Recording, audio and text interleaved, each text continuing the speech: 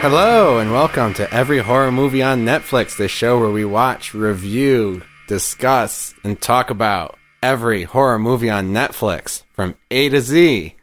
As always, I'm Chris, back again with Patrick. Hello. And Steven. Steven? Steven! Oh no, what happened to him? He's not here. Fuck. It's just me and Patrick today. Steven is lucky enough to have the week off. He's off on vacation somewhere, doing something fun. 2 cabin fevers, I guess, was enough for him. Don't you worry, though. He'll be back next time. For today, it's just me and Patrick, all alone. All our guests told us to fuck off when we called them. And they were sick of our shit. They didn't want to watch another Cabin Fever either. And so it's just us, a very intimate conversation today. We've got some candles in the room, a little Barry White on in the background. It's like Terry Gross. It's like fresh air. So tell me about your childhood, Chris. Oh, man. Love fresh air. But the movie is Cabin Fever 2, Spring Fever, which is Spring Fever is a figure of speech, right? Yeah. Well, what do you mean? How is it used? I feel like they're trying to make a play on words, but I didn't really... that's a good question. I don't really know what spring fever actually refers to. Like, I know it's a thing people say, but what does that mean? I don't know. Maybe. I mean, it's especially puzzling in the context of this film because... I guess the film does take place in spring because it's prom time at school, but I don't know. It's just like the only wordplay they could come up with on the word fever, so they went with it. Very charitable. I gave them the benefit of the doubt and said that spring fever actually refers to like the spring water in the bottles, perhaps. Oh wow! In addition, layers. Yeah, layers. Spring fever is actually a term. It describes a feeling of restlessness and excitement felt at the beginning of spring. Oh, okay. So fine, good enough, close enough. Sure. So this movie is directed by Ty West, as I said last episode, one of my favorites, or one of the directors I'm more interested in. Have you ever seen any of his shit before? Yeah, I've seen House of the Devil, and actually I don't think I've seen Innkeepers, but I mean, yeah, he's considered sort of one of the modern, young gun horror auteur kind of dudes. I'm sure Steven would have a lot to say about him if he was here. Steven's not very long on him, I don't think. Yeah, he's not a big fan. I haven't seen his 2 most recent movies, actually. He did... he did like a Western. Yeah, he did The Sacrament, which was like a Jonestown thing, which was on Netflix for a long time. It might still be on Netflix, but I meant to watch it and I just never cared to. Mm-hmm. And he did In the Valley of Violence, which was a Western that I think had Ethan Hawke in it and a couple other and cool some dudes. Found footage thing I think he's done since The Innkeepers as well, when I was looking him up the other night. Oh. I don't know about that. Yeah, I don't know. But I mean, he's very, like, he knows his shit. He knows the history of horror, especially with, like, House of the Devil. It's very throwbacky. It has a super, like, 70s, 80s kind of vibe. There's artistry to this guy. I feel like Ty West is the director Eli Roth wishes he could be. Yeah, seriously. Yeah, I mean, he definitely has a sense of humor, but it's not over the top. He has a steady hand as a director. He's a mature type of director normally. He's also a MMA fan. I know this from his Twitter. I used to read his Twitter all the time, and then the other day I said, Ty West has been quiet lately. I guess he deleted Twitter. Which... MMA being... mixed martial arts. For those who are not fans of the squared circle. Well, that's because he would... Is that what they call it? I don't know anything about this either. I only know this term from hearing you say it. The squared circle. Isn't that what they call it? The octagon? What's squared circle? That's a thing, isn't it? Yeah. I don't know. I mean, I guess you would know, but if it's not a thing.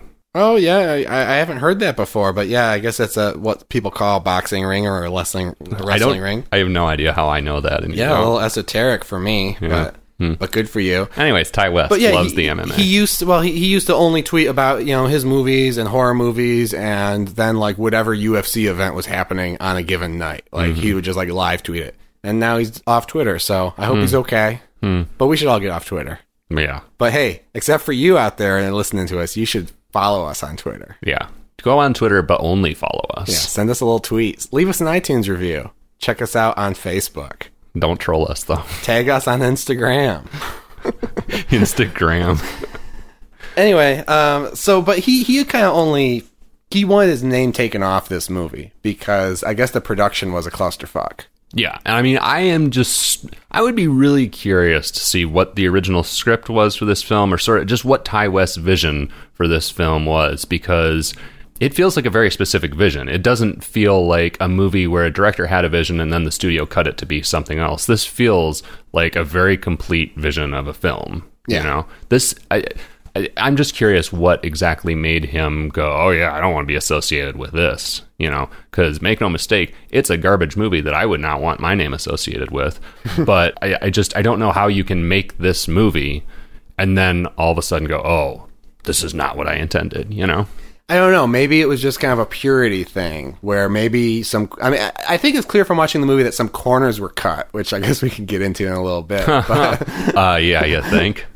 You know, and whether that was his fault or not, but maybe, I mean, some directors want their name, because I was reading about this, Alan Smithy pseudonym that directors use on a movie credit, which Ti West was denied for this film. Yeah, I guess it's a union thing or whatever, but I guess any director has the right to take their name off a movie if they feel it wasn't in their control or something well enough. Yeah, I mean, I guess we should explain this slightly for those who don't know. Like, I mean, if you ever see the name Alan Smithy on a movie, I don't know if it's just director or if there are other roles on the crew who could be credited as Alan Smithy, but if you see that, it means that the director didn't want to be associated with the film and so is credited by this pseudonym. I just thought there was like a prolific 90-year-old guy who makes shitty movies consistently.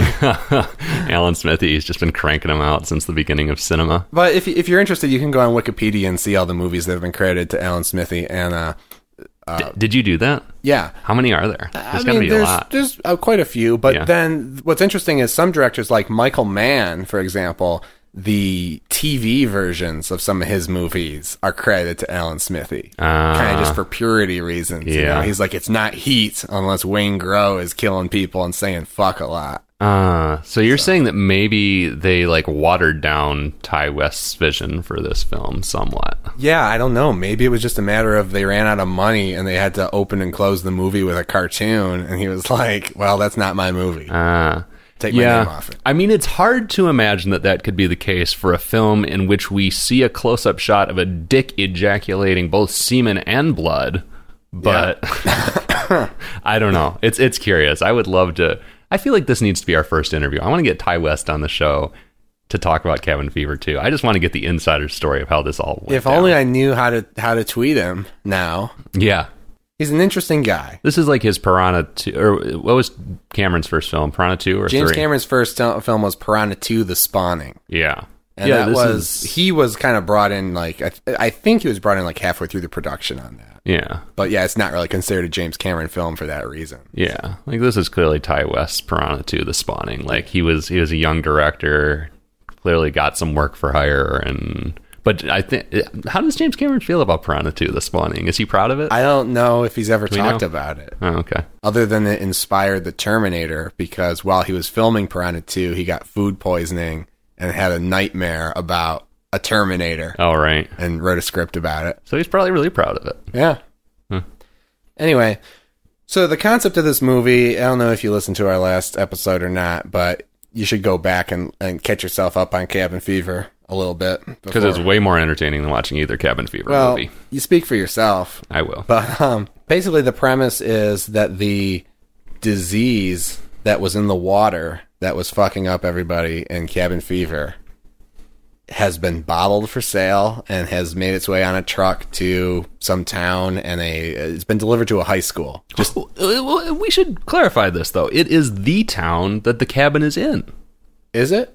I think so, because Deputy Winston is still a deputy there. It's got to be close, yeah. So, I mean, this is, one of numerous things about this movie that confound me. So there is this truck that has the bottled water on it. So theoretically, in this town, there is a bottled water company that processes and bottles the water from the lake that's in the same town and then resells that water to the people in the same town. Well, it's better than what the fuck Nestle is doing in Michigan. Yeah, I mean, this is like a whole separate conspiracy theory movie right here. Like, I want to see a movie where, like, fucking John Travolta litigates against this company for price gouging the people of this town for the water from their own lake. I mean, it's at least they're not selling it to third world countries or something.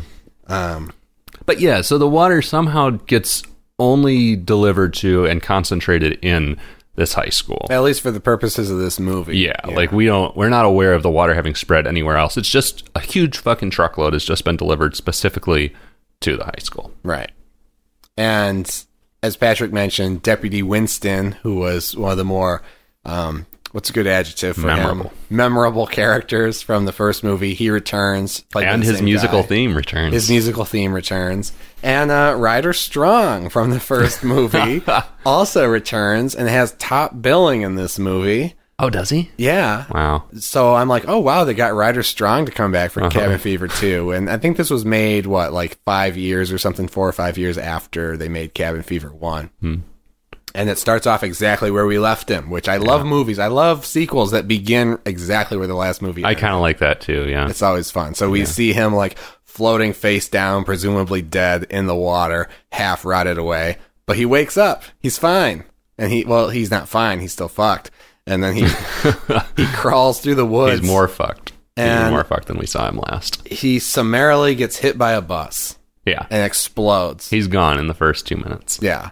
And that's Ryder Strong. With which this movie immediately establishes quite a different tone from Cabin Fever, and I would argue an even sillier and more juvenile tone than the original Cabin Fever, which almost seems hard to accomplish. Absolutely, and I liked it. I was with it in that moment. The bus smashes right into him, huge fucking spray of blood and guts, big sort of, from what I remember, cartoony kind of a retro looking title card. Cabin Fever 2, Spring Fever title card. And I was like, okay, this feels very different, but I'm there for it. It's subverting your expectations a little bit. Yeah, he's been leaving shreds of flesh on sticks that he's bumbling through the woods. His flesh is tearing away, and he's leaving chunks of it on the plants, which was really gross. I don't know if it was deliberate, but that reminded me of a B horror movie that I've seen on TV called The Incredible Melting Man, which is.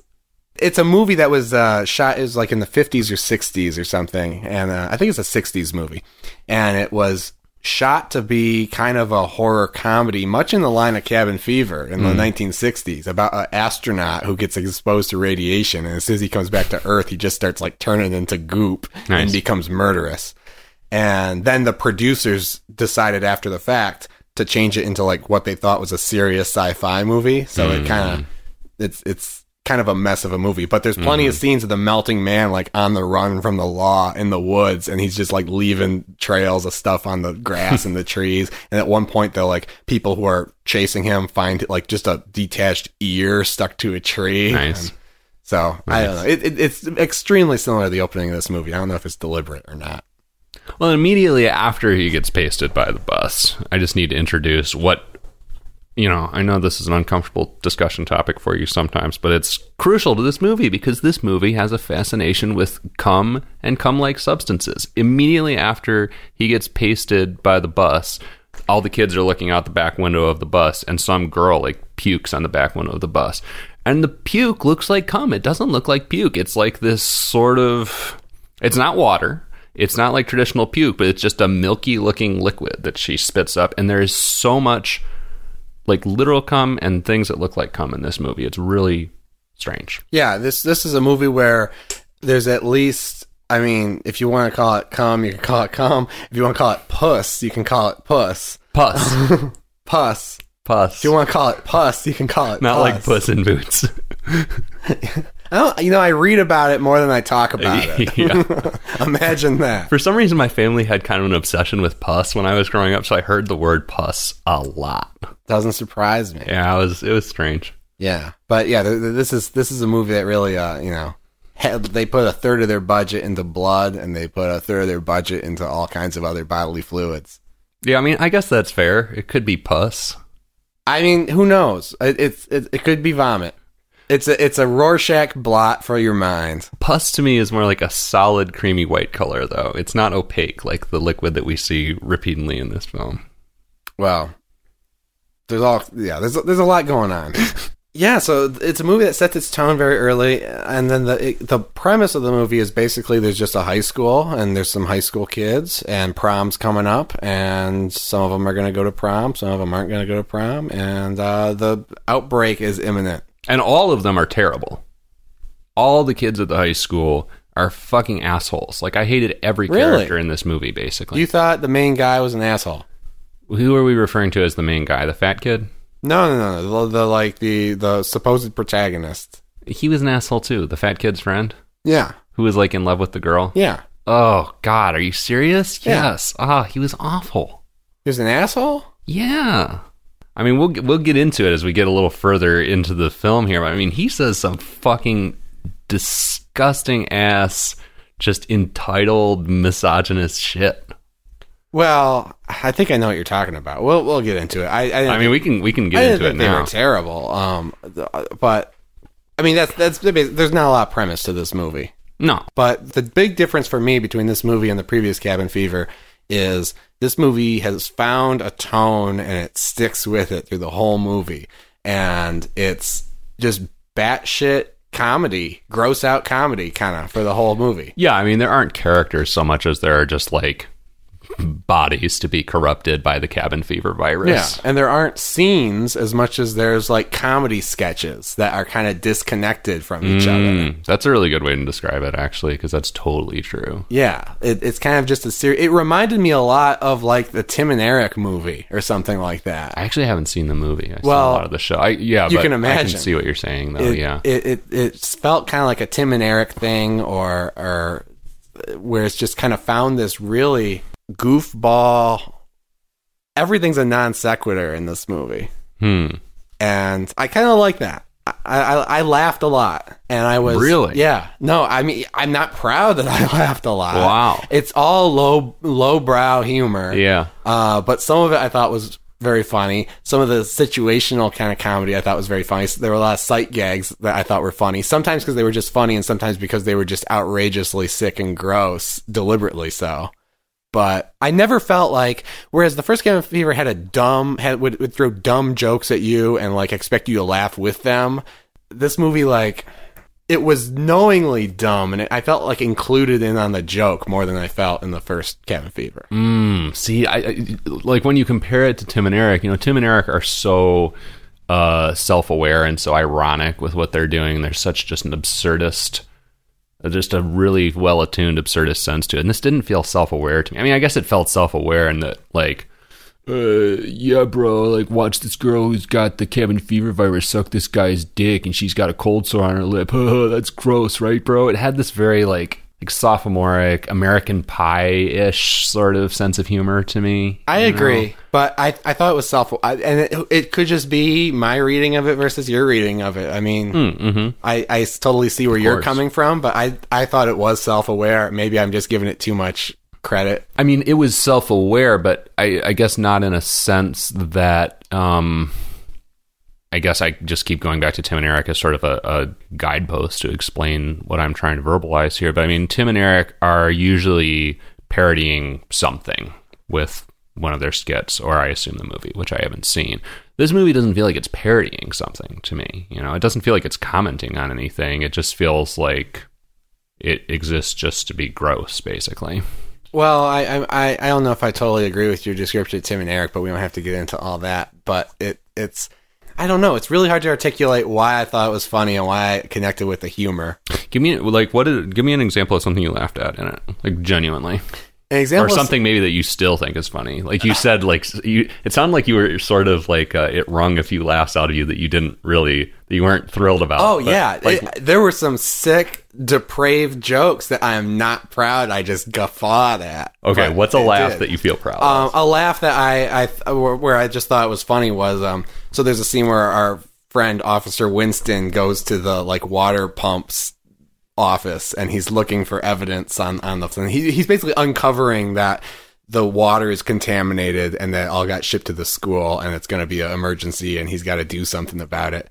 and there's like just the night watchman there who doesn't really give a fuck.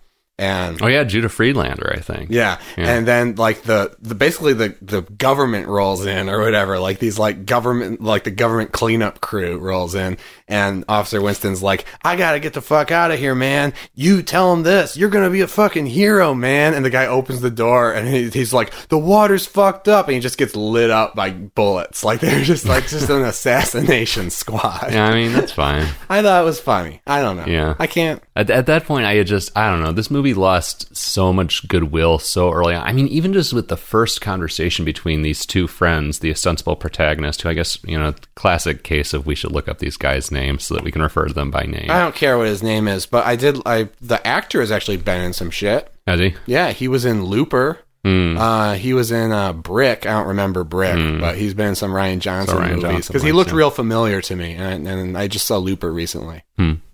Yeah, but I mean, just the first conversation between him and his super obnoxious friend walking through the hallways of the high school was just so off-putting to me. Like, the fat friend, I hate calling him that right now, but I guess we're not going to look up his name. All right, we'll look up his name just so you don't have to say the fat friend. I don't want to fat shame him, but that's the easiest way to describe him other than just like the obnoxious friend. But they're like walking past some girls in the hallway, and the fat friend whose name we're about to find out. Alex is his name. Alex, there we go.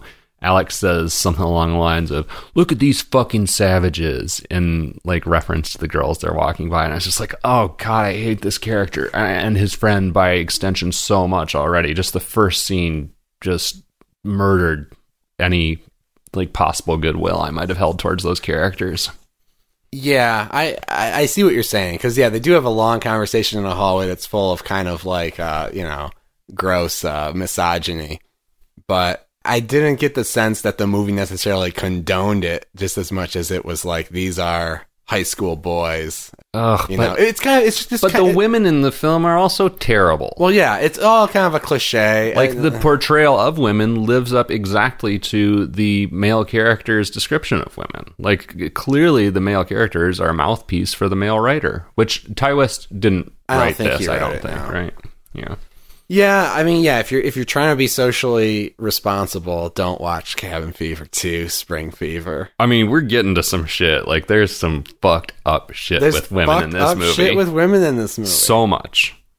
Screenplay by Joshua Malkin. What else has he done? Anything? He does not have a Wikipedia page. I cannot click on his name right now. Does he have an IMDb? Yeah, that's a good question. Anyway, we got John and Alex. Those are our main people. And then John's love interest is Cassie. Actually, I liked Cassie. Yeah, Cassie was fine. Maybe the only character I did like. And also, Winston wears fucking thin in this movie. Like, very much proves why a little Winston goes a long way. Like, Winston was great as a supporting character, kind of a little weirdo on the periphery of the original Cabin Fever. But when he becomes basically kind of a main character in this film, he wears really fucking It's kind of like the Lego Batman movie. Huh. Yeah, kind of. Where it's like Lego Batman's in the first Lego movie and you can't get enough. And then they make a whole movie with Lego Batman and you're like, all right. Yeah, this was fun, but I didn't need a whole movie's for it. But, whatever. It's I don't know. I laughed. I thought it was funny. I thought it was a funny movie. Yeah. I thought this movie worked for me as a gross and reprehensible comedy movie, and I think that's exactly what they were going for. So would you cue it, Bueller Scruggs? We're not there yet, I don't think. But this might not be important, but the first hallway scene that we're talking about between John and Alex, when they're talking about women, was my first indication that like the production of this movie was like very unusual, because it's basically one long scene where they're walking down a hallway and the camera angle keeps switching between them facing the camera and them walking away from the camera. Oh, yeah. And they're talking, basic cinematography is don't break the 180 degree rule. Yeah. So if two people are having a conversation, you draw a line between them and then you keep the camera on the same side of that line. Yeah. And so it's very like, because the images almost look the same. You have a hallway and you have two people walking in the middle of the frame. Yeah. But sometimes it's the back of them, sometimes it's the front of them, and then sometimes the one guy's looking left to talk to his buddy, sometimes he's looking right on the screen to talk to his buddy. And it was very, not something you see in a movie with better production values. Yeah, not a sign of a smooth production. Not a sign of a smooth production. It's like the kind of thing where I'm like, maybe this is part of the reshoots and stuff that Ty West was bitching about. Like maybe he shot this, he covered it one way, and then like some second director came in that the producers hired to reshoot the same scene, and they shot another way and then edited the two together. Yeah. I don't know. Yeah, and the video quality is really bad on this too, and I'm not sure if that's just like the quality of the copy Netflix has, or that's just how it was shot, but it looks like shit. Yeah, it doesn't look great. So early in the movie, you kind of follow these kids through kind of a normal school day and meet some quote unquote characters along the way. Mm-hmm. And again, we kind of gave the first Cabin Fever a lot of credit and read an STD metaphor into it that wasn't really there. I'm going to do the same thing in this movie, because I noticed early on that most of the characters had a physical thing about them that was like embarrassing, or people were talking about, or was obvious. Like they all have a physical defect of some sort. And I was wondering if the movie's trying to comment on kind of people's body image in high school.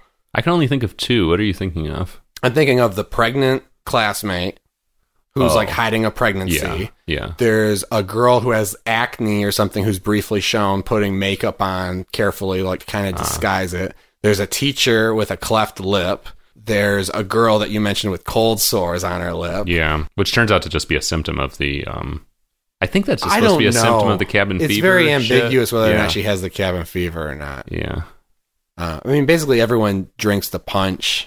Because, the punch is made with the water at the prom. That's how everyone gets it. Yeah. So everyone either drinks the punch or they get a bottle from a, I was really puzzled about that teacher with the cleft lip, because I was having a really hard time figuring out why that was even a thing. And to me, it felt a lot like the point was just to laugh at the teacher with the cleft lip.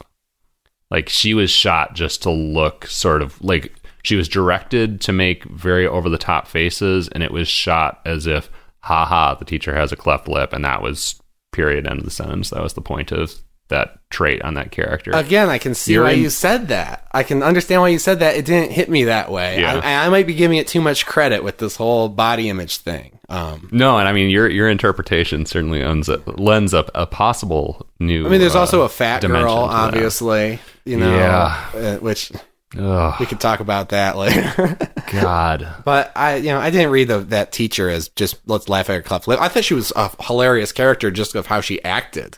I mean, she was a good actress, yeah. I mean, she's playing a caricature of a stern teacher, and it was funny and semi relatable. And then there's a part I think where she's like hitting a kid or something. I don't know, but it's funny. It's just all goofball. It's like a sketch comedy. Like, oh, here's some kids in biology class, and there's a stern teacher, and here's a little like 5-minute vignette about that, and then we're gonna move on to something else. Mm-hmm. Maybe you laugh, maybe you didn't. We're gonna gross you the fuck out in every scene of this movie. Mm-hmm. We're gonna explode a frog and then have a girl like accidentally put the frog juice in her mouth. Yeah, and what does the frog juice look like? I mean, it's more jizz / pus. It's a Rorschach blot, continuing man. The theme. It's a Rorschach blot. To me, it looks like Dunkin' Donuts custard. Okay, well, no matter what, like that, it's that substance, whatever it is, recurs a lot in this movie, and a couple of times it is literal cum. Yeah, so for sure. Just saying, there's no Dunkin' Donuts custard scene in the movie. No, and I guess you could argue that it is pus at times, but there's just like that color and substance shows up a lot. I mean, it's a gross substance. And it's used in a lot of ways. I don't really know what else to say about it. God, I just felt like this movie was fucking laughing at so many people, whether it's the cleft lip teacher, or at some point we find out the principal is gay, and that's supposed to be kind of a joke, too. Yeah, that didn't really... Yeah, they played a little fast and loose with that. They didn't dwell on it in a way that, like, I thought was really inappropriate, but they kind of... No. I'm like, eh. But, I mean, it was still... I mean, the only time that we find out... The only time that's brought up, and it's not brought up verbally, but there's a montage where everybody's getting ready for prom, and we cut to the principal with like his big, like kind of bear, like daddy looking husband or partner getting ready for prom. You know, again, it was like the thing with the teacher with the cleft lip. It just felt like a very one-dimensional punchline, and the entirety of the punchline was, huh, the principal's gay. Yeah, I agree. You know? Just, it's so, God damn it. This movie really bothered me.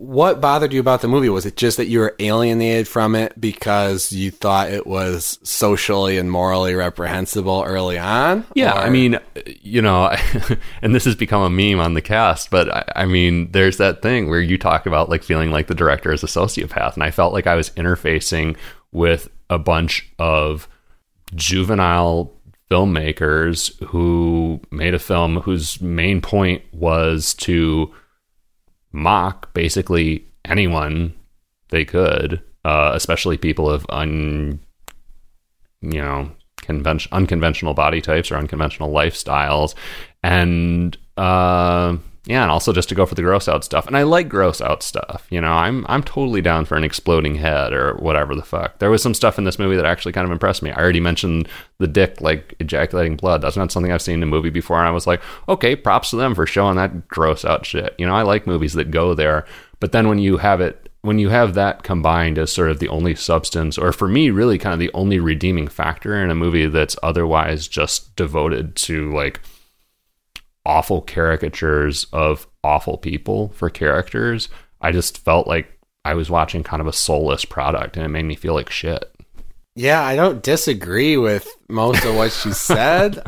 I just didn't read it that way. But you laughed. I laughed. I didn't feel like I was interfacing with a psychopath this time. Yeah. And I don't know why that is. And I'm wondering if I would have felt differently if I had not known Ty West was involved with the movie. If it were someone that I'm predisposed to dislike, like Eli Roth, and I saw this movie, how would I read it? Would I read it differently? I don't know.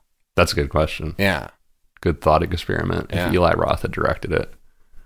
I actually wonder if Eli Roth could have made this movie any more obnoxious. I think this is next level shit. Like, Eli Roth is obnoxious, but to me, this is next level shit. I don't think Eli could have even gotten this obnoxious. Well, my main complaint with the first Cabin Fever is that it was dumb. Not that it was gross or not that it was inappropriate, but it was dumb. Or not that it was offensive, but it was dumb. This movie, I think, it knows how dumb it is. Whereas, like you said, Eli thought he was hot shit, but making a dumb movie. Yeah, I feel like the filmmakers knew exactly what they were doing, although apparently Ty West didn't because he wanted his name off it.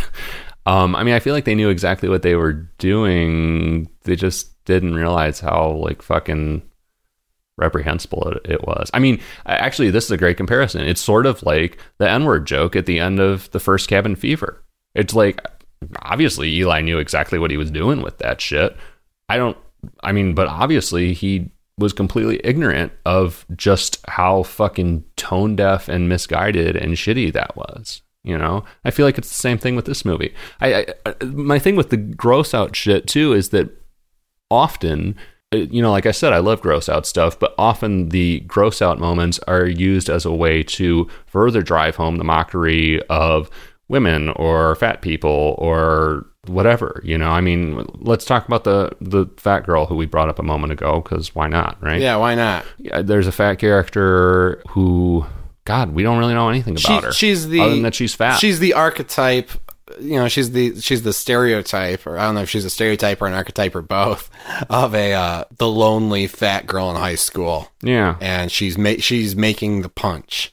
And as I said, the punch bowl at the prom has been spiked with the contaminated water, and she takes a little sip, and that's what we know about her backstory. Yeah, and then like some sort of hunky dude shows up as she's who's also had never seen before. Yeah, I was just about to ask you if I missed something there, because I didn't remember seeing him before that. I don't think we've seen him before, but he shows up, and it's like he presents himself as like a cool kid, like one of the popular guys in school, even though we've never seen him before. Yeah. But when you have superficial characters and you don't give a fuck, you can do that kind of stuff. It's like a comedy sketch anywhere else, you know, Yeah, I guess. I mean, so he seduces her, basically starts hitting on her, whatever, and she, in a like very sweet and innocent way, is very overcome by him and very flattered that he's taken a liking to her. And he takes her to the school pool. They get naked, they get in, they start fucking, and then her skin starts disintegrating from the cabin fever. Her teeth start falling out, I think, right? Yeah. Basically, it comes out the only reason he fucked her was because he made a bet with his friends. Yeah, he says, I bet my friends you'd be an easy fuck. I didn't know that you were fucked up or something like that. Yeah. And I mean, it's just like, again, it's a gross moment, teeth falling out, body decaying in the pool as they're having sex. But, it's all basically in service of the joke that she's fat and nobody would want to fuck her. But that's a thing. That's a trope.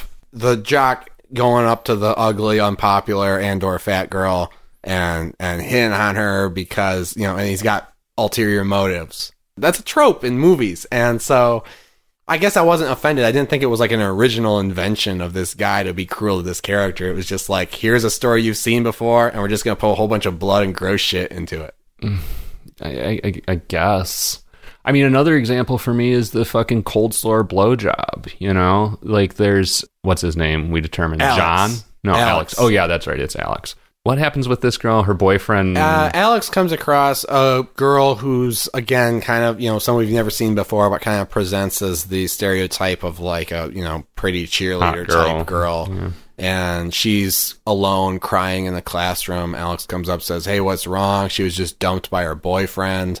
And I'm not really sure what else is said. Almost immediately, she takes him into the men's room and starts giving him a blowjob in the bathroom stall. Right. So there's gratuitous close-ups of these cold sores that she has. He says some really douchey, like, stereotypical alpha male shit to her because he's like this super, apparently confident. Well, I don't know if he's confident, but he believes in kind of like the pickup philosophy. Yeah, he's a pickup artist, basically. Or he thinks he is. Yeah. And so she almost immediately takes him into the bathroom, gives him a blowjob, and there's like a close-up of this huge cold sore on her lip and the braces on her teeth before she starts going down on him. Again, that's something that's like, do I condone that joke? No, but I thought it was funny. the cold sore in particular, or just the sight gag of seeing the cold sore and the braces and just the way it was done. I don't know. Like, was it smart? No. Was it inoffensive? Absolutely not. Yeah. But I don't know. I kind of was like, this movie's just trying to push buttons, and it's pushing buttons. Okay. Yeah, it's pushing buttons. All right. I mean, she finishes him off and then goes to the sink. More cum. I mean, she spits out like a fucking gallon of cum. Another thing that's just ridiculous, and it's pushing buttons, and it's funny because of how ridiculous and over the top and lewd and gross it is. Yeah. And I guess this is the difference for me. Maybe I can articulate why it feels different to me than like the N-word joke in Cabin Fever, because the N-word joke in Cabin Fever was deliberately pushing buttons, but I think it thought it was being clever. And I think this movie doesn't try to be too clever. It's just like, we're pushing your buttons. Here's some really gross stuff. You're either with us or you're against us. Like, that's not why that's probably part of why I was offended by the N-word joke. But yeah. Yeah, I mean, it's probably not as self-convinced of its cleverness. I think this movie does think it's clever. It's probably not as self-convinced of its cleverness as Eli Roth is. But I mean, let me finish with this scene, though. Yeah, because so to speak. Because then she ends up saying, I didn't blow you because I liked you. I only blew you because... What's her motivation? Revenge against her ex, yeah. And, the whole point of the scene is basically, again, as I was talking about before, reinforcing these boys' perspective that girls are, A, easy, and B, as an entire gender, like super shitty people. And so, again, this gross out stuff with the cold sore and the cum and whatever, which I guess might have been novel, I suppose, in a different context, just turns out to be like kind of the salt and pepper on this like big fucking serving of shitty misogyny. I don't know, it just made me feel really like squirmy and uncomfortable, and not in like a wow that's gross kind of way, but like the basic moral content of the scene was just like, ew. That grossed me out more than seeing a fucking cold sore on a girl's lip before she goes down on a dude. But again, I'm as guilty as any of us of, calling these movies out when I think that they're being too politically incorrect for me, or they're sending the wrong messages about women or minorities or what have you. This movie, I didn't think that the filmmakers were really subscribing to anything that they presented in this movie. they're trying to tread that hard. They're trying to just be as gross, and nothing has any value. So I can't really place a value on all right, so here's an example. Let me tell you what I thought, the jokes that I thought, or the depictions that made me uncomfortable in this movie were that there's, I think, 3 black characters with speaking roles.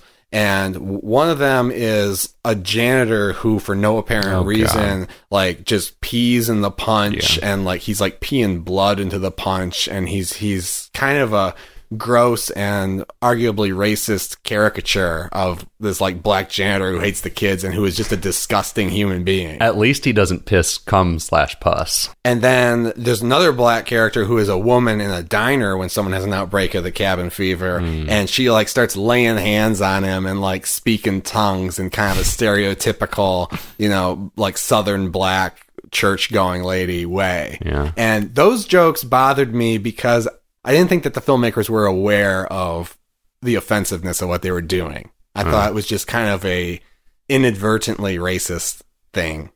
And I thought that was troublesome. Everything else was just so intentionally and deliberately repulsive and offensive that I was like, okay, this is the kind of movie they're trying to give me. I mean, I feel like take it seriously. I feel like at least with the janitor, they were aware.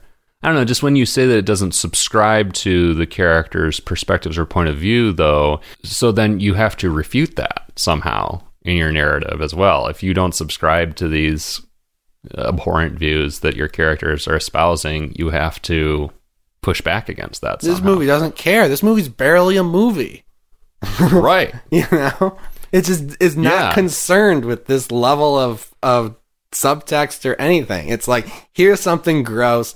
We're going to take every character is going to be a caricature or a stereotype or an archetype. Every scene is going to be a play off of something you've seen before. We're going to throw it all together. We're going to add gallons of blood and pus. And so then how is any of that defensible? Particularly the caricatures that are the characters and the caricatured views that they espouse as far as their worldview. If your brain's turned on, it's not defensible. If you can turn your brain off and just kind of let it come to you, so to speak, I don't know. I laughed. I'm a bad person. Maybe we're finding out. Maybe I'm interfacing with a psychopath right now. Maybe I'm just a psychopath. Damn. Wow, we've done some important work here today, Chris. Maybe I'm the We're going to have you committed right after this episode. The real psychopath was me the whole time. I know I've seen stuff like this. I'm trying to figure out what I can compare this movie to for the sake of our listeners. You know, I guess like, because I was also sort of thinking of something along those lines. You know, like South Park maybe comes to mind to a degree. Sometimes, yeah. But South Park is pretty aware of what it's fucking doing, you know? Well, this movie's aware of what it's doing too. South Park is smarter, and you can pull more redeeming qualities out of South Park. Yeah. And this movie is not that, but it kind of reminded me of like Borat, or not Borat, but Bruno or something, and kind of like going too far into things. And I mean, there was like the dick shot or whatever in Bruno that turned a lot of people off. And this is actually the perfect comparison, because Sacha Baron Cohen often walks the same line between actually having something to say through gross out humor and caricatured characters, and just doing caricatures because he thinks he's fucking funny. You know, I just watched his whole new show, and the whole thing is that, you know, there are certain scenes where he uses those caricatures to make a really astute political point. But then there's probably a good 2/3 to 3/4 of that, and probably a good at least half of his entire career of doing those characters, where the point is just, you know, he's playing a caricature and you are to laugh at the caricature, and also the fact that Sacha Baron Cohen is willing to, you know, take his dick out or do whatever gross out thing, you know? Right. And this is, to me, this is like the entire half of Sacha Baron Cohen's career where, you know, there's not a political context, not a political point being made. No, I agree. There's not. It's like the Jackass of horror filmmaking. Yeah. It's like, here's just a bunch of gross shit. And yeah, but even Jackass isn't like, is more good spirited than this. It's more good natured. No, it's not. Actually, I shouldn't even say it, 'cause I haven't really watched Jackass, but like, I don't know, is the point of Jackass like just making fun of women and treating women as being like fucking awful people? I didn't think that was the point. That was just I think you're just taking... I don't want to be the guy who says you're taking this too seriously, because God knows I watch horrible, shitty horror movies and I pull out all kinds of things that offend me about them politically, and I don't think you're wrong to be coming at this movie from that direction, but I think you're taking it too seriously. I mean, let's look at the main two female characters, and this is actually a perfect segue to something I wanted to talk about, is when John finally like kind of confesses his crush to Cassie and says to her, another great use of the term retard or retarded, which was a very popular term in the first Cabin Fever, says something along the lines of, you'd have to be retarded to not think I'm into you, or something along those lines. And it's just this entitled ass whiny speech about how he's admired her from afar and like, why doesn't she give him any attention? And it's just, God, it's so gross and shitty. Well, it's coming on the heels of a confrontation with her ex-boyfriend, who's a total asshole. And yeah, but at that time, he's under the impression, maybe mistakenly, that she's like back with him and kind of like bringing him around in front of him. And yeah, and again, another portrayal, just another shitty portrayal of, God, it's just written by somebody who sees women as existing solely to piss him off, basically. I don't know. I mean, that... And then she responds to that in the end. She responds to his speech, and they end up making out, and he says something like, oh, I didn't mean that before. And she's like, yeah, you did. Like, she was into it, you know? I don't think she said like she was into it. Yeah, she did. I don't know. Maybe this whole movie is a Rorschach blot. And then the other main female character, that's something we'll get into the spoiler room, but her ultimate fate is fucking disgusting too. Of course, everything in this movie is disgusting. Not in a gross out way. Everything's though. Like in a morally reprehensible, just like the way you're looking at the fucking world as women either being like, you know, literal strippers, literal whores, or as a dummy who like doesn't see the good guy right in front of her, but she does when he calls her a retard for not having noticed him. Oh, God.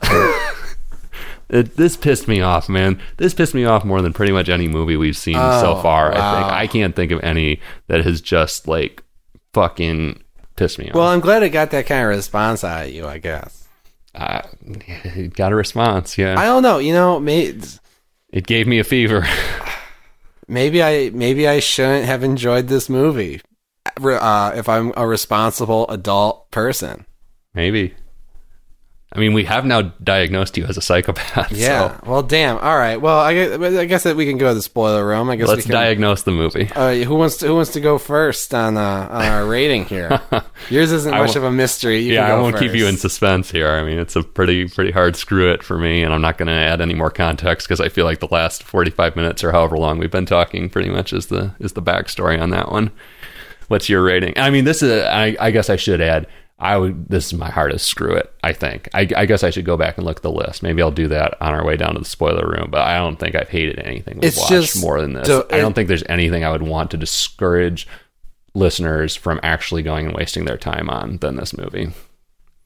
That's my rating. What is yours? You're gonna be really pissed off because I think I'm gonna give it a view it. A view it? I think I'm gonna give it a view it, but this is a conditional view it. Wow. Obviously, like I accept your experience with this movie, and I don't think you're wrong. I just think that there's several ways of taking this movie in, and for whatever reason, when I watched this movie, I was in the right frame of mind where I was just like laughing and taking everything in and not condoning it, but well, the movie I didn't think was condoning it either. The movie was just deliberately trying to be outrageous, and I was like, okay, all right. I was just on board with it. I can't explain why, but this is as far as like gross out comedies go, this may be one of the funnier ones I have seen. To me. So, I mean, and we've already gotten into like whether it's condoning it or not, and I feel like I said, like you have to explicitly refute this stuff if you're not condoning it. You know, I guess The Wolf of Wall Street kind of comes to mind for me because so many people mistook that movie for condoning the behavior of the character. But I mean, I think it's pretty clear if you're watching intelligently that Scorsese and what's his name, the screenwriter, are not doing that. But that's a movie. That's an interesting comparison, because that's another movie that has two completely different interpretations, depending on what you bring into the movie. But I feel like it kind of shows you stuff, and it leaves it up to you to decide whether you're going to be offended by it or think it's cool. Okay, but I think this movie has like a 14% on Rotten Tomatoes, so I think there's kind of only one common interpretation of Cabin Fever 2, Spring Fever. I don't know. I'd be totally interested to see more opinions on it. I was actually looking it up on Twitter last night to see if there was any buzz about it, but I guess someone has a album out called Cabin Fever 2, so that's all you see if you search for Cabin Fever 2. Fucking Cabin Fever 2, man. I don't know. I mean, so I'll ask you one more question before we go down to the spoiler room. So, okay, you say this is all in service of a gross out, gory, over the top thing, whatever. So, but why does it have to rely on these really kind of vicious stereotypes to do that? Why can't it do that with characters who have some sort of redeeming value, either like intrinsically in terms of like a character you actually like, or in terms of like what they actually represent? Why couldn't we do this without stereotyping and making fun of women or fat people or gay people or people with a cleft lip? We could have. So it's a movie that just was not concerned with any of that, I don't think. Right, which I feel like is its number one sin. Yeah, so it's kind of like that's morally reprehensible. It's kind of like these days, if you talk to someone, they're like, "Oh, I just don't care about politics. I'm just not interested in politics," which is morally reprehensible. You're a fucking asshole, yeah, right? So yeah, I totally understand that interpretation. To do that deliberately is one thing, and I guess we could argue about whether it does it deliberately or not. We haven't really arrived at a conclusion on that. To do it deliberately is one thing, but to do it casually and not even like really realize it's doing it, if that's your argument, that makes me hate it even more. Well, no, it realizes that it's being, offensive, but I don't know. It's a really hard thing to say. I don't know. All right. It's all part of the point, but it's not intended to, I don't know. Maybe I'm just too privileged for this damn movie. How so? Maybe I'm just like, yeah, you know what? I'm not fat, so I can turn my brain off and laugh at something. Yeah. And there's, without getting hung up on the fat character. Maybe. I don't know. Maybe this will all bother me more upon a rewatch. Maybe. Where would it fall on your view? I mean, is it like a strong view? Oh, no. It's a very weak view, and it's a conditional view it. Uh-huh. So, which I don't think I really explained that. If you've listened to this conversation and you think you might enjoy a movie that's just chaos and blood and guts and nothing held sacred, and you think you'd find it funny, then watch this movie. But you know what that reminds me of? What? My view it for Avalanche Sharks. My justification for Avalanche Sharks. Yeah, similarly. Which, that wasn't the most progressive movie either. True. Right? So we could probably have a longer conversation why that didn't affect We'll do a mini-sode. It's a disgusting movie. And if you think you can enjoy that, watch it. It's not a great horror movie. It's not the worst horror movie. It's not nearly... I've seen so many worse movies on Netflix than this movie that just bored the fuck out of me. And I was not bored. I was laughing. Ugh, I don't know. I don't know if I've seen a worse movie on Netflix in general. I'd have to think about that. Be Afraid? Be Afraid is fucking Goodfellas compared to this. Anyways, my bladder is full. I got to go piss some urine and blood into a punch bowl. So shall we go down to the spoiler room? Can't wait to drink it down the spoiler room. Yeah. All right, go watch the movie or not. Send us a letter about how I'm an asshole or not. Choice is yours. We'll see you down in the spoiler room in a minute.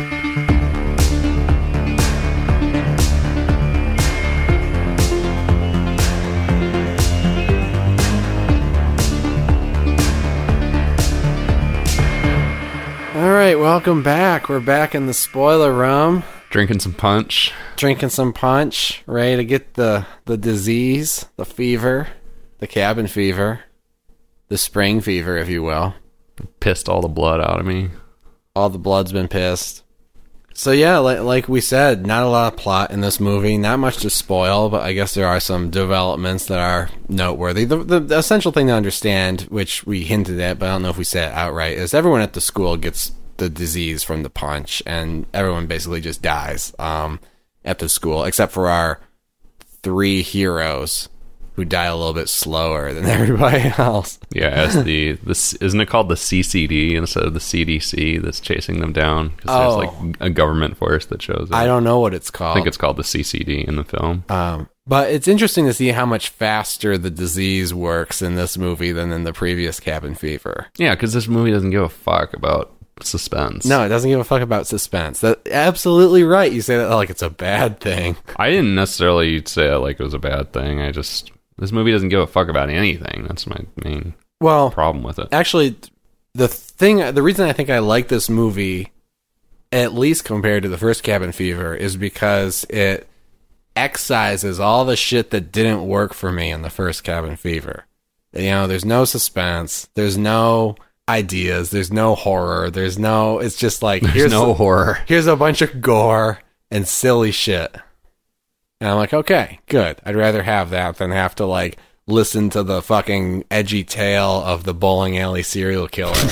You know? Yeah. I'm trying to remember now, like what happens. I remember what happens to Cassie in the end. What happens to Alex? Well, Alex drank the punch, so he's fucked. He's got the disease. Yeah. And there's the classic shot where he opens his pants and he's, you know. Oh, yeah. Oh, right.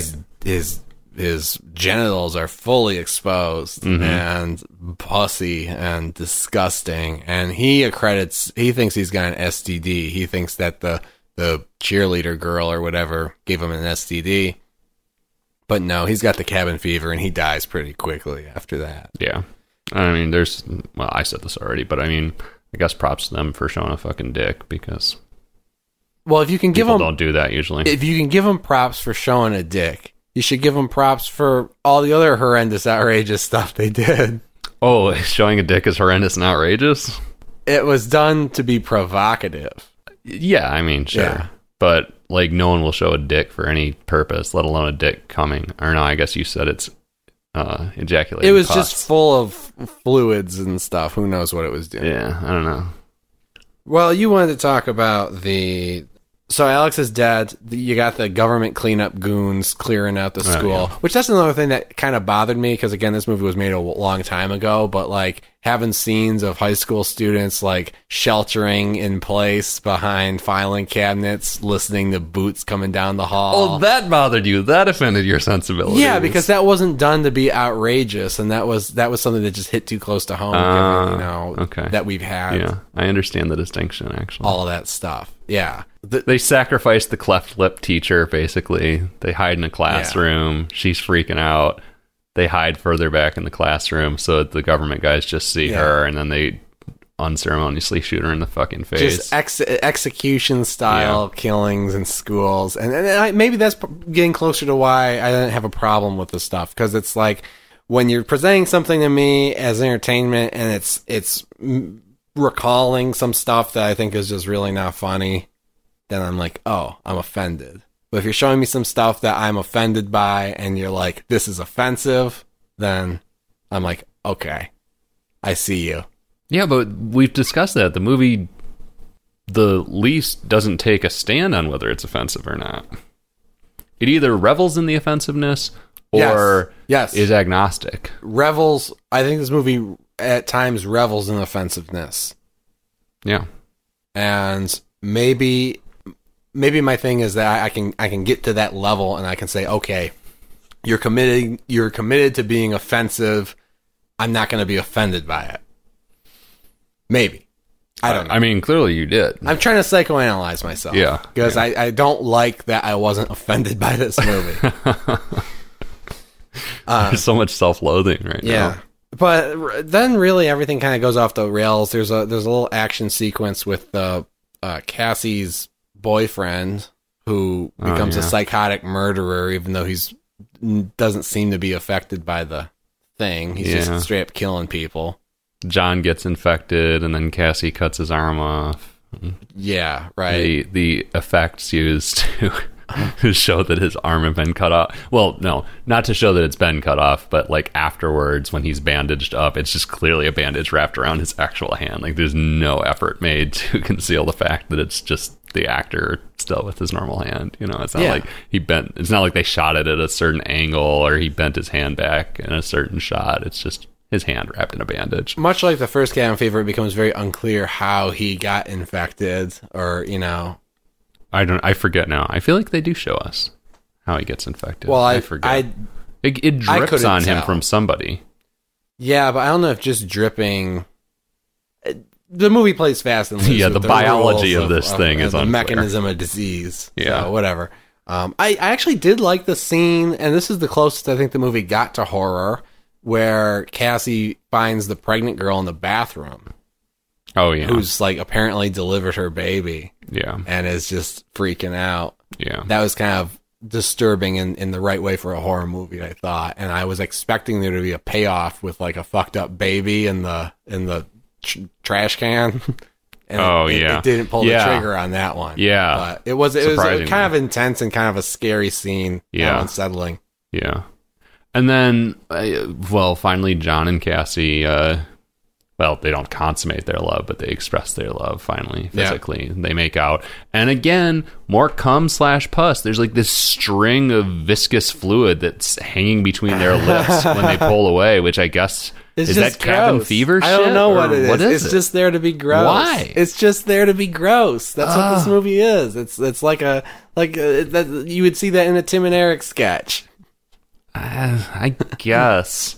This movie just doesn't establish the framework for that. I don't know. I thought it did. Yeah, I thought that fit the grammar of everything else. I was like, yeah, why not? Sure, why not? It's gross. What the fuck, man? Yeah, but they escape the school. Get out of the school. And John gets really unceremoniously killed. Yeah, not even killed. John gets unceremoniously jumped by the government cleanup goons. I don't think we ever find out if he lives. I mean, we don't see him again, and I don't think they imply. I don't think you hear a gunshot or anything to imply that he's been killed. They just kind of get jumped, so he's maybe still out there for a sequel that they never made, or they did make a sequel. I don't know what that's like. Yeah, fortunately, it is not on Netflix, so we will never find out. Probably long week. I mean, you may want to follow up this experience, but I don't. And then Cassie escapes, and she actually gets a ride from Officer Winston and his buddy, who that was something else I thought was funny, like dumb comedy. Officer Winston and some random guy he knows are trying to escape town in a van, and they come to a police barricade, and the guy's like, the cop's like, we can't let anyone through.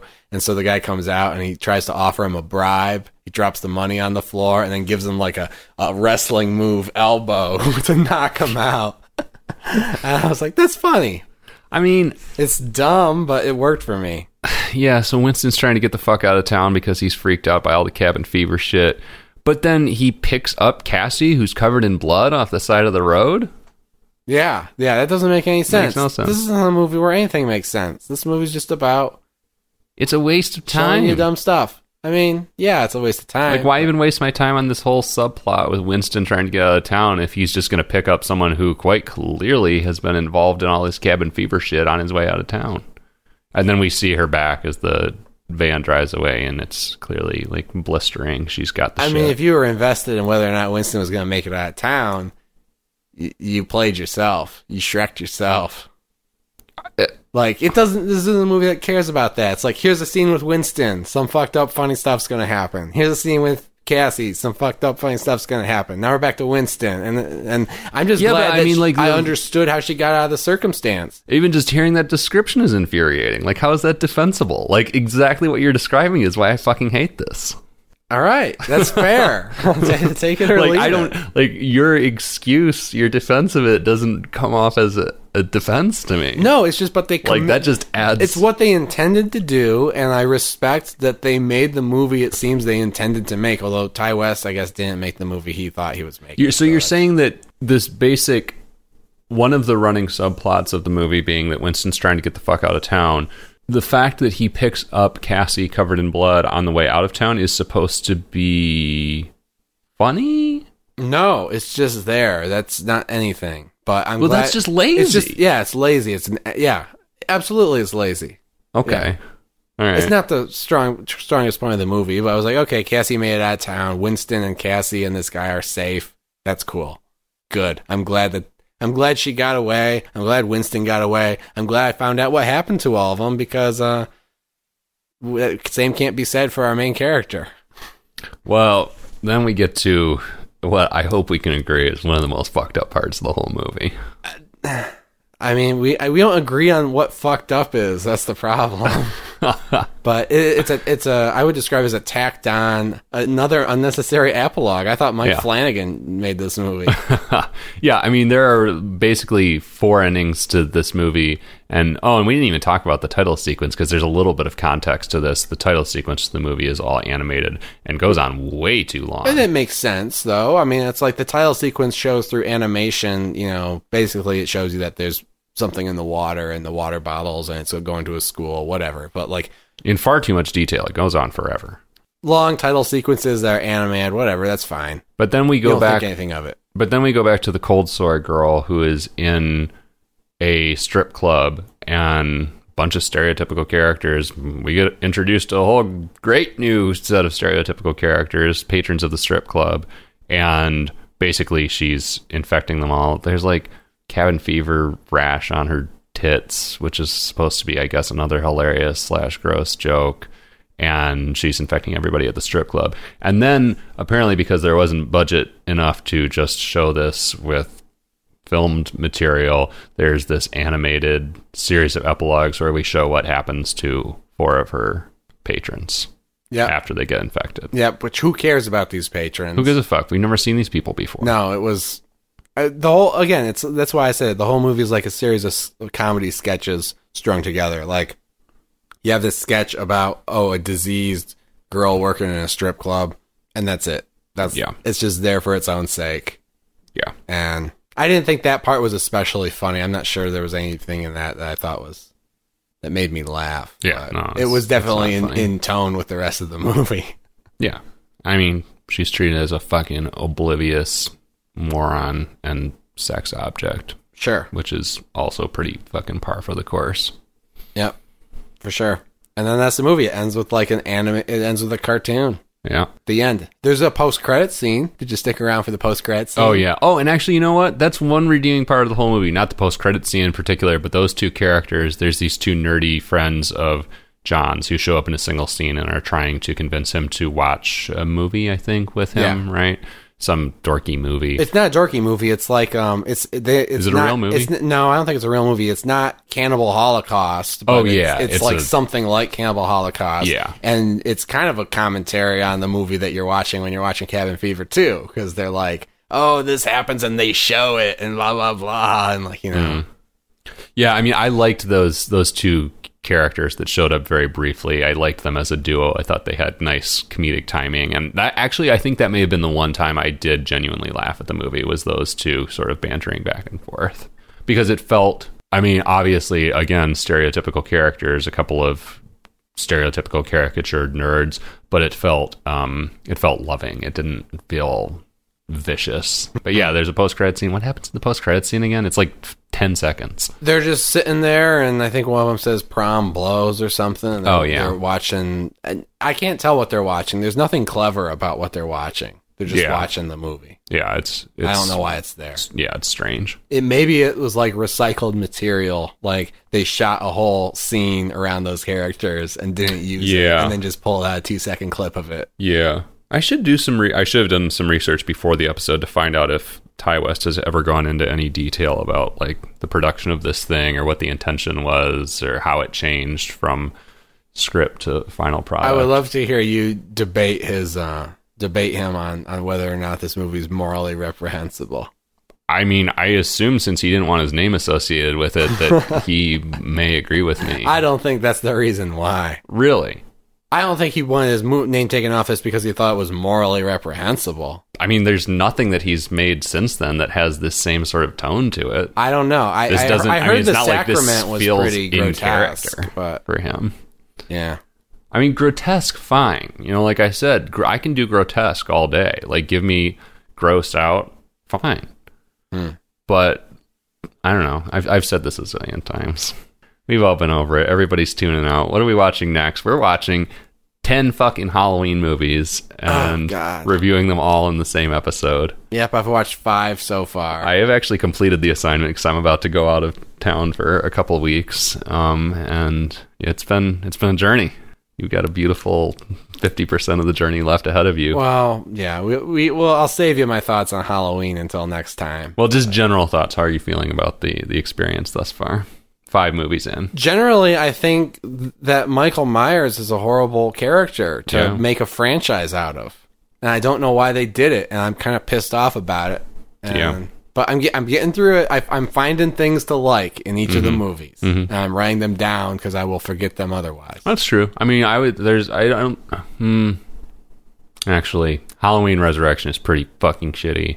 But I think there are probably things to like in pretty much every movie. Yeah, also the Rob Zombie movies suck. Yeah, we'll get into it next time. We'll get into it next time. We're all going to wear Michael Myers masks on the episode. Oh, great. I'm not going to know who anyone is, and we're probably not going to talk very much. It's going to be a short episode. Perfect. But yep, so Steven will be back then at least, and we're going to be watching those movies. It's going to be fantastic. And then after that, I don't know what the hell we're watching. But whatever we're spinning the Wheel of Death pretty soon. It's been a while. No, it'll be on the episode after. Or two. Yeah. Okay. But join us again in 2 weeks. Every Halloween movie on Blu-ray, or every Halloween movie ever. It's the Halloween takeover of every horror movie on Netflix. None of them are on Netflix, so don't waste your time looking for them. Gotta go find them on some other streaming service, or buy the box set for like $20 at Walmart, like Steven did. Yeah. So don't go to Walmart though. We don't endorse that. Until next time.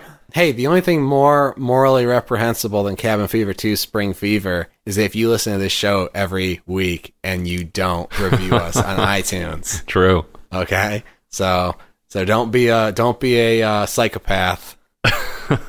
Go do that immediately. Otherwise, we'll see you next time for every horror movie on Netflix. I'm Chris. And I'm Patrick. See you later.